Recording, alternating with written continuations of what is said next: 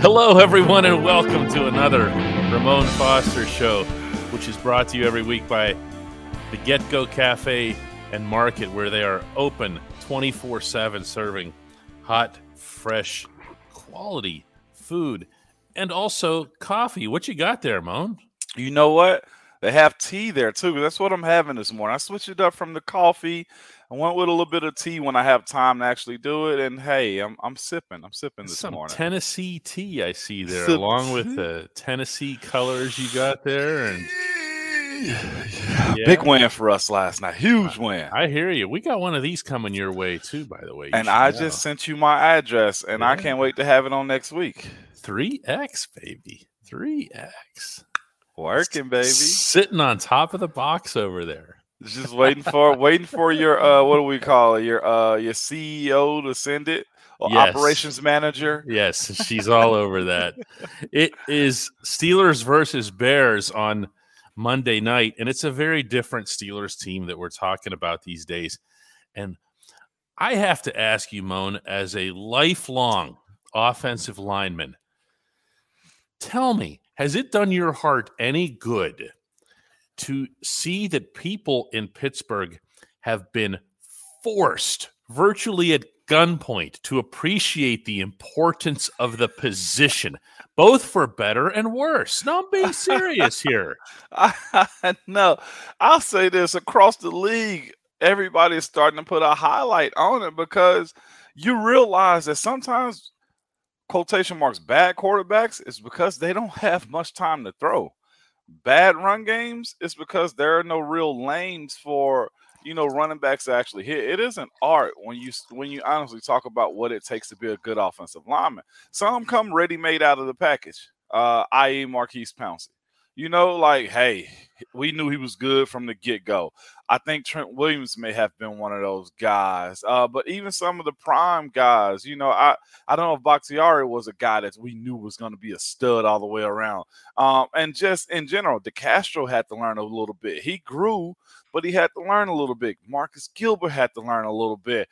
Kelvin Beachum, Alejandro Villanueva, just the guys I'm looking at. And then you'll have some guys that come in the league that are, hey, this is the next one. We got to watch him. He's the next one. We got to, hey, all Pro Bowl. And then they dud out.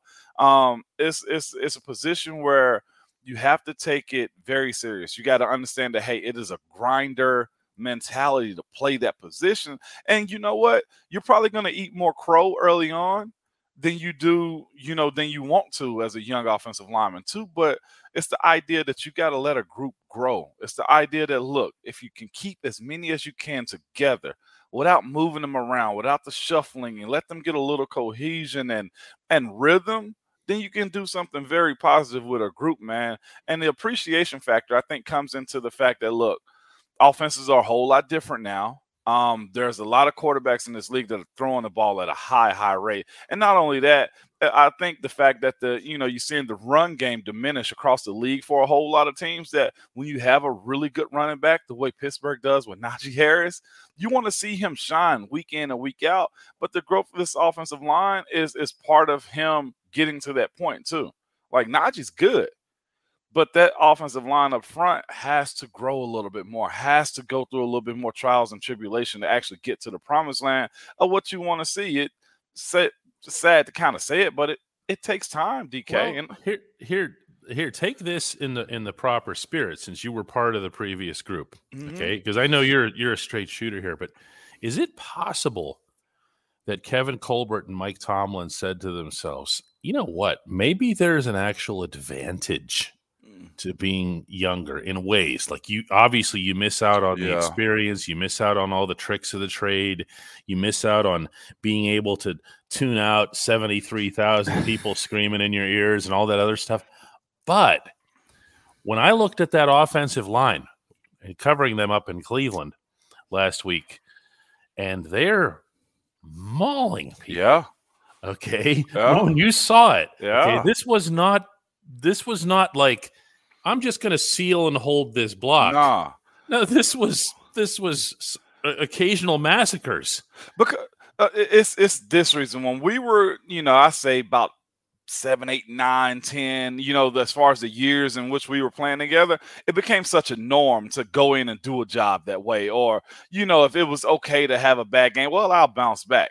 Well, for those guys having a bad game or not so great year, when they have an opportunity to have a bye week and then go into a stadium and say, hey, we're back to where we need to be, then that gives them the ability to erase everything out of their mind. The thing about being a young guy and taking so much crap is you hear it all the time. You pay more attention to it. Me, I didn't pay attention to it.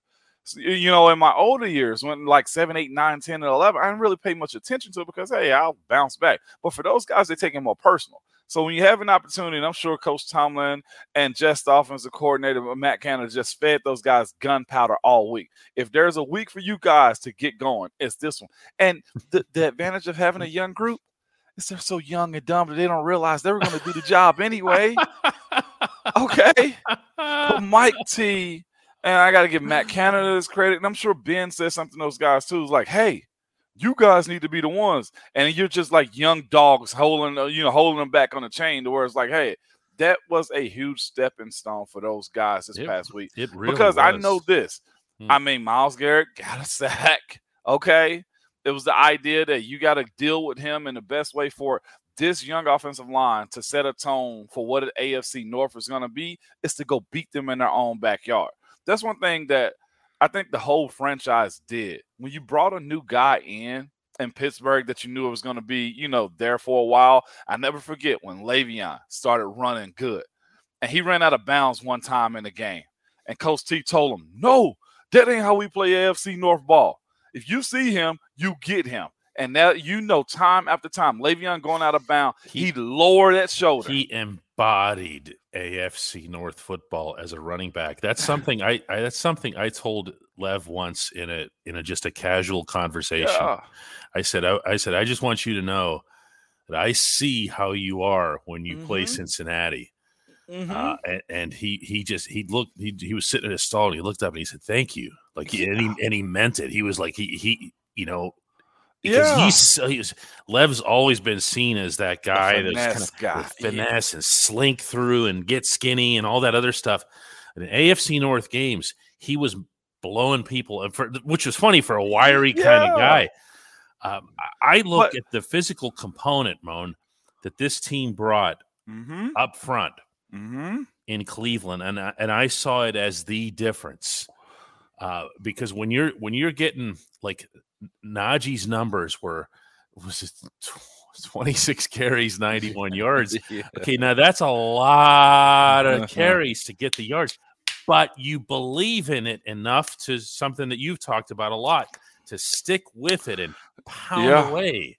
And it ain't pretty, but it made a point. It made a point that you're not going to make us back down. And that's what the good part is about having a good young offensive line like that that's steadily growing, is you guys can't back down because you're not afforded to. But this is the other part on letting this many guys who have this small of a resume to play together in this league, is you get them for next year. Yeah.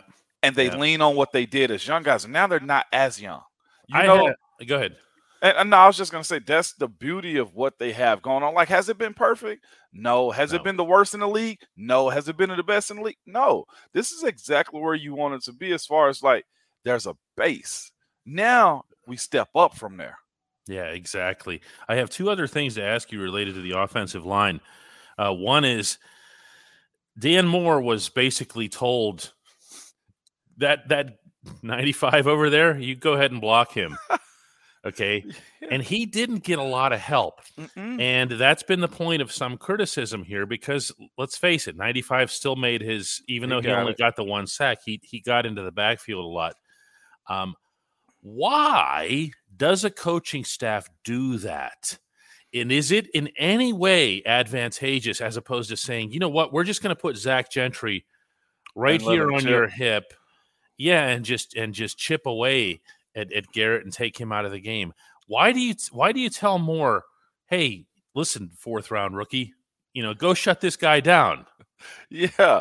Well, number one, if you have a guy in chipping the whole time, it takes away from the weapons also Obviously, that you got yeah. offensively. Yeah. The other part of it is this, and then people get, they want to say something about it, but let's not forget Ben still has one of the quickest release times or times of holding the ball in the pocket. So he knew the ball was going to be gone. Now it also goes to this. What better way to grow up? If I allow you to go out there. Yes. If I allow you to go out there and think about this with your kids.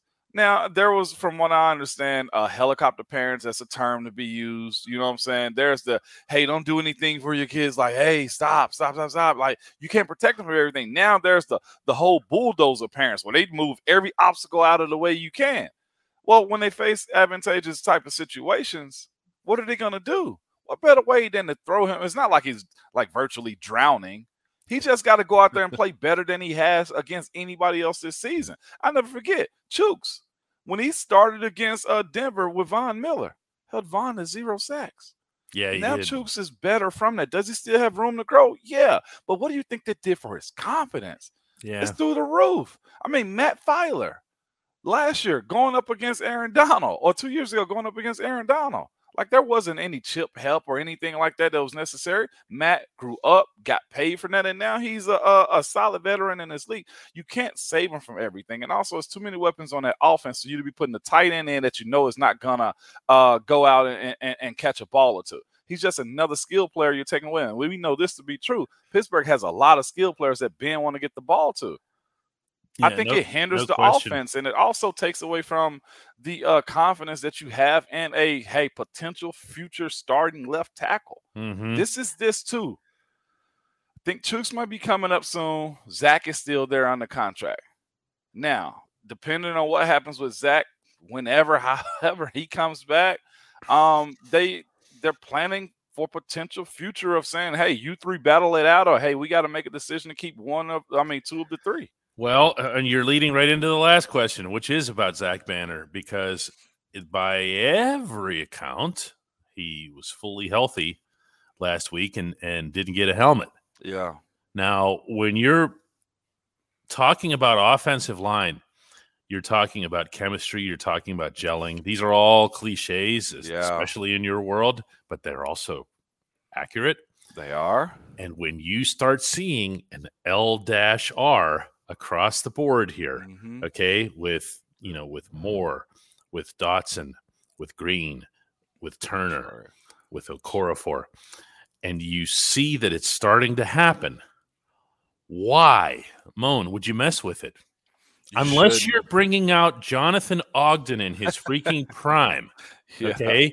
Why do you mess with that? Why would you do that? You don't, because that group has something. It sucks for Zach. And I'll say this too. I think Zach is a guy that Mike T is probably holding back a little bit more, simply because he's a big guy with an ACL. I feel like with Zach's situation, it's better for him to still stay out a little bit longer, even though he's chomping to get out there, simply because Zach has to be, I think, as healthy as he can to actually get out there.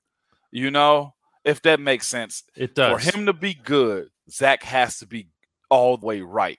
And I say this because Zach plays high, like his emotions.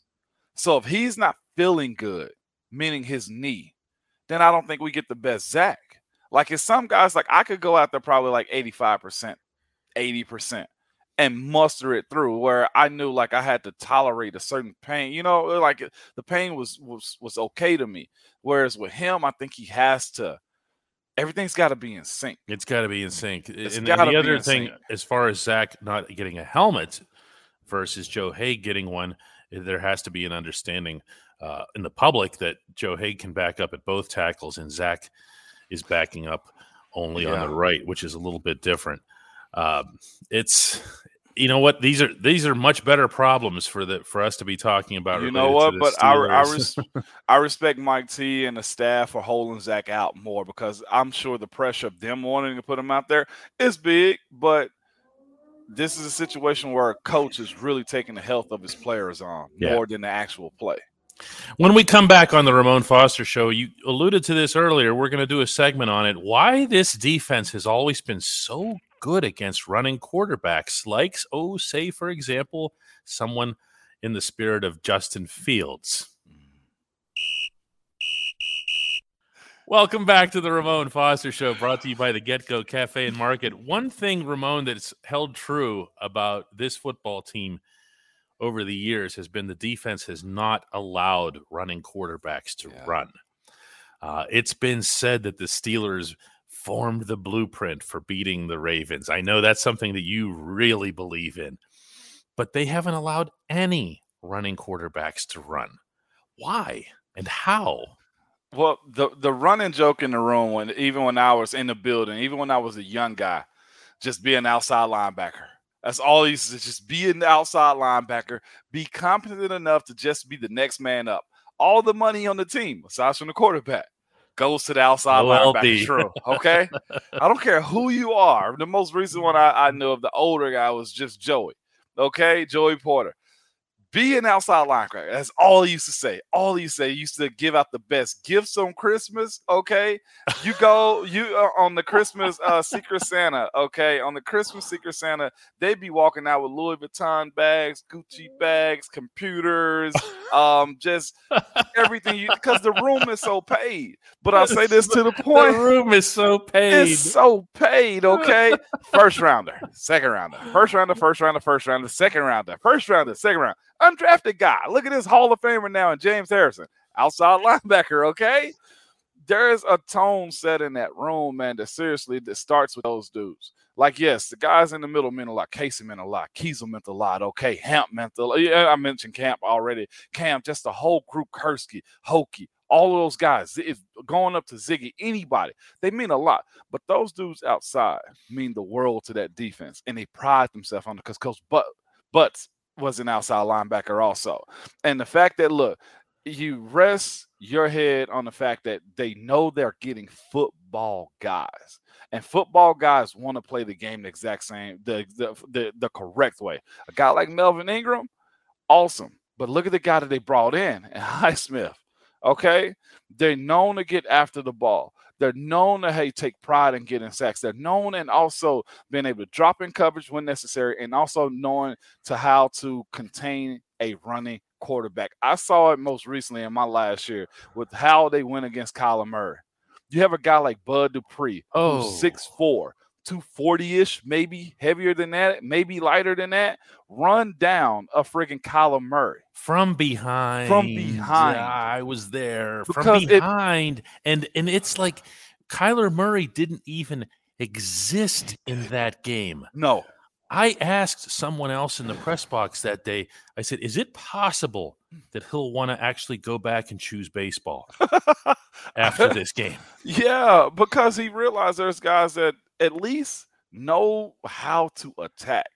And the reason why this team does so well with with the running quarterback is because those dudes that they go get are that good. Even when Ola was in Pittsburgh, he would make a play or two because he knew there was a standard as far as getting the job done at the outside linebacker position. The guys in the middle push the pocket, and those dudes do their job as best as they can because they know, one, if they do the job, there's a potential for a payday at the end of it. But secondly, you better do your job because if you don't, there's usually somebody behind you that's looking to sneak in and get something from you also. That room is deep, man. The pedigree of those guys, year in and year out, I don't know if there's ever been just a bad one. I know somebody might mention, Jarvis Jones wasn't great, but Jarvis Jones still made plays when necessary. Yeah, he's in the books for some Jarvis stuff, had athleticism. He didn't necessarily have the right frame or size. The body for it, yeah. Whenever I think of the Steelers facing someone like Justin Fields, and we'll get to him specifically in a minute, when I think of them facing someone like that, to me, the way this defense has been built for a long time now is around the pass rush. Yeah. Well, what is the pass rush? It's sending everybody after the quarterback. Blitzburg. So whenever you're talking about facing Baltimore, the fact of the matter is, other than an awareness, there isn't a modification that Keith Butler and Mike Tomlin have to make. What they have to make sure is that their OLBs, and you're right to be emphasizing them, obviously, is that the OLBs make sure that nothing happens east-westish. No, it doesn't come out. There's pride to that. I recently talked to Beecham and James Harrison About it might have been a month or two ago, and we were just on the phone with them, and they were just talking about what it meant to play in that room. James was. I was on the phone with him, and he was just talking about what it meant to play in that room where those guys paid their dues on special teams. They had to watch older guys go get work in, and then when you got your opportunity, you took full advantage of it. Like, it's legitimately a lineage, like next man up when it comes to those positions, man. And when you do it as well as they have, and you got guys in front of you that can say, he did it, he did it, he did it, he did it, he did it. Why can't you? So when it comes down to, stopping the running quarterback, they've done it. They've seen it all. From, like you said, Lamar, first time having to see him and get him, Patrick Mahomes, and just Vince Young. You know what I'm saying? I remember watching James Harrison suplex him with the Titans. Pretty much, I mean, he put that man on his head. Yeah, because you're not going to run on us. Like, it's been done for time and time again, because for certain teams, the way Pittsburgh play, if you let them run, then they can expose you fully. Being able to get out of pocket when you feel like the front seven are supposed to cover the back four, they can burn a team like Pittsburgh that send guys that, hey, we're going to rush out of our gap one or two times. Like, they can't afford it. So those outside linebackers have to be on their job. You've rightly mentioned a lot of names here. I want to throw in one more because I thought he always stood out in this regard, and that was Jason Worlds. Okay, Worlds. Yes, Worlds was a guy who he controlled his side. Yes. Of the line in all different ways. And again, not necessarily we were talking about different frames and bodies or whatever. Yeah. Worlds wasn't, the Bud type build either. No. But he was so quick and straight lined to the quarterback that he'd find a way to dart through. But it was the same effect, Ramon. It was a bookend effect. Yeah. They came in this way. Now, giving some credit somewhere else here, if that quarterback goes forward, you better have somebody shedding blocks there too, right? Oh, no doubt about it. And the linebackers too. I mean, young Devin has always been the guy from Footy to Ferrier. You know what I'm saying? Like, there's always been guys that fill those roles, man, whether it's a free agent off the road or whatever. But and I'll even mention another guy. You talk about securing the edge for the run. Who did it better than Lamar Woodley recently? Bud. Wood or Bud. But I mean, Bud made himself into that kind of player. Don't run to my side. Yeah, and that was, I mean, that's something that TJ was able to do here virtually from day one. But Bud came along in that regard very much as well. And I have no doubt that that's a big part of the reason that Tennessee ended up paying what they did for him, because it's not just pinning your ears back and getting the quarterback. It's being all things. Let me ask you about Justin Fields specifically. We know for a fact that Mike Tomlin loved him from the video that everyone caught at the Ohio State Pro Day. But what kind of a player is this, and how's he coming along, and what kind of a threat does he pose to Pittsburgh? You know why he loved him? Because he was scouting him also. Yes. He was trying to see what his efficiencies are, okay? Yes. I love you because I'm trying to keep my enemies close, okay? Said, for anybody who hasn't seen that video, it's Tomlin's at Ohio State's Pro Day, and the coach puts himself near this one door where he makes sure that he can see the kid on his way out to the field for the Pro Day, and says something like, "Give me a show. Give me a show. Let's see what you got here. Let's see what you got." As if this kid didn't have all the freaking pressure on him in the world. He's now got Mike Tomlin standing there telling him, "Let's see it. Come on." Yeah, I'll say this too. It's simply Mike T wanted to see him do well. He does want to see that too. I know, like, he's a guy, man, that loves the game. He likes the game being in good hands. I know that to be true. Like, it might sound weird. He don't show y'all that type of stuff, but he likes the game. He loves to see people compete. And he knew that's what Justin Fields was going to do, having given the opportunity to say something like that to him. But he also knew he was going to get the best him.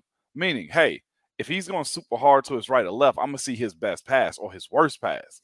He want to see every angle of him, and that's what's happened in this league. So we've seen some of the best of Justin Fields so far. I do think he's the quarterback for that franchise. They do have to protect him. That head coach and OC got to get on the same page also. We saw, what was it, last week when he pretty much took the game over one or two times. They lost, but he took the game over in that flash. If you get the right coach, in Chicago, that flash and what you see here and there is what you're going to get out of him. I think he's a talent. I think he's a guy that's always been up against the ball a little bit, leaving Georgia, having to go to Ohio State and prove himself. Having a team step up big time to come get you at pick 10. He has the back, and he just got to get the support of the coaching staff to say, hey, you're our guy. And I don't think he does anything wild against Pittsburgh, because Pittsburgh has always had a history of just trying to take out rookie quarterbacks whenever they can. And that's the beauty of what that defense is. And like I said, Coach T been nerd enough to kind of hype this kid up to see his deficiencies. He's going to wish him well against the other 31 teams. Yeah. Yeah, there's not going to be a whole lot of mercy, you would think, on Monday. I would be remiss if I didn't also mention that they're pretty good at confusing the living hell out of young quarterbacks. That's also a big, big part of this, too. Moan, when we come back, Slice of Life. Let's do it. Welcome back. It's time for our Slice of Life segment with Ramon. And Ramon, one of the things that you've been blessed to see over the course of your career is a whole lot of black and gold. I have. Everywhere you went. It wasn't just at Heinz Field. And you hear these announcers say things like, Steelers fans really travel well. Not all of them travel very far. No. A lot of them, you're going into a place like a Phoenix, like nobody's from Phoenix. No. Everyone's just from somewhere everywhere else. Yeah. Here in Nashville. I see license plates and decals everywhere of Steeler fans. And everywhere. And in Nashville, you have also a transient population because you have a lot of people moving in. It's a fast-growing city. But you've also seen people who actually do, and I have as well, because I make these commercial flights, get on the plane and go. Yeah. Dude, I was in an airport about 2 weekends ago, coming back to Nashville. And I'm in Atlanta airport. Of course, that's a melting pot of people everything. Everywhere. And I'm walking around. It's an early morning flight, too, so this is prime travel time for game day. 1 o'clock kicks, okay, or 12 o'clock kicks if it's central. And I'm seeing I see Bears, see friggin' Miami, a lot of Miami in the Atlanta airport. I'm seeing Titans fans. I'm seeing Steelers fans. I'm seeing a bunch of just fans. And it dawned on me, like, as a player, I only get the bubble. Yes. I travel with the team, on the road with the team. The charters, too, people should know that these are private charters. You don't even you're going right. You're driving onto the tarmac and getting onto the plane. You don't see any of this stuff. I don't see any of this. So flying commercial, doing the commercial stuff, even getting on the bus, I don't see that. We get escorted into the hotel, go the back way through the restaurants and up the service elevators. Like, we don't see any of like the travel that happens on game day. But now I'm doing regular pedestrian stuff now, okay? Traveling on a Sunday morning. And I'm seeing all these different jerseys. It dawned on me, like, there are people who traveled the morning of for 12 o'clock Central, 1 o'clock Eastern game, go to the game and travel back home that same day if possible.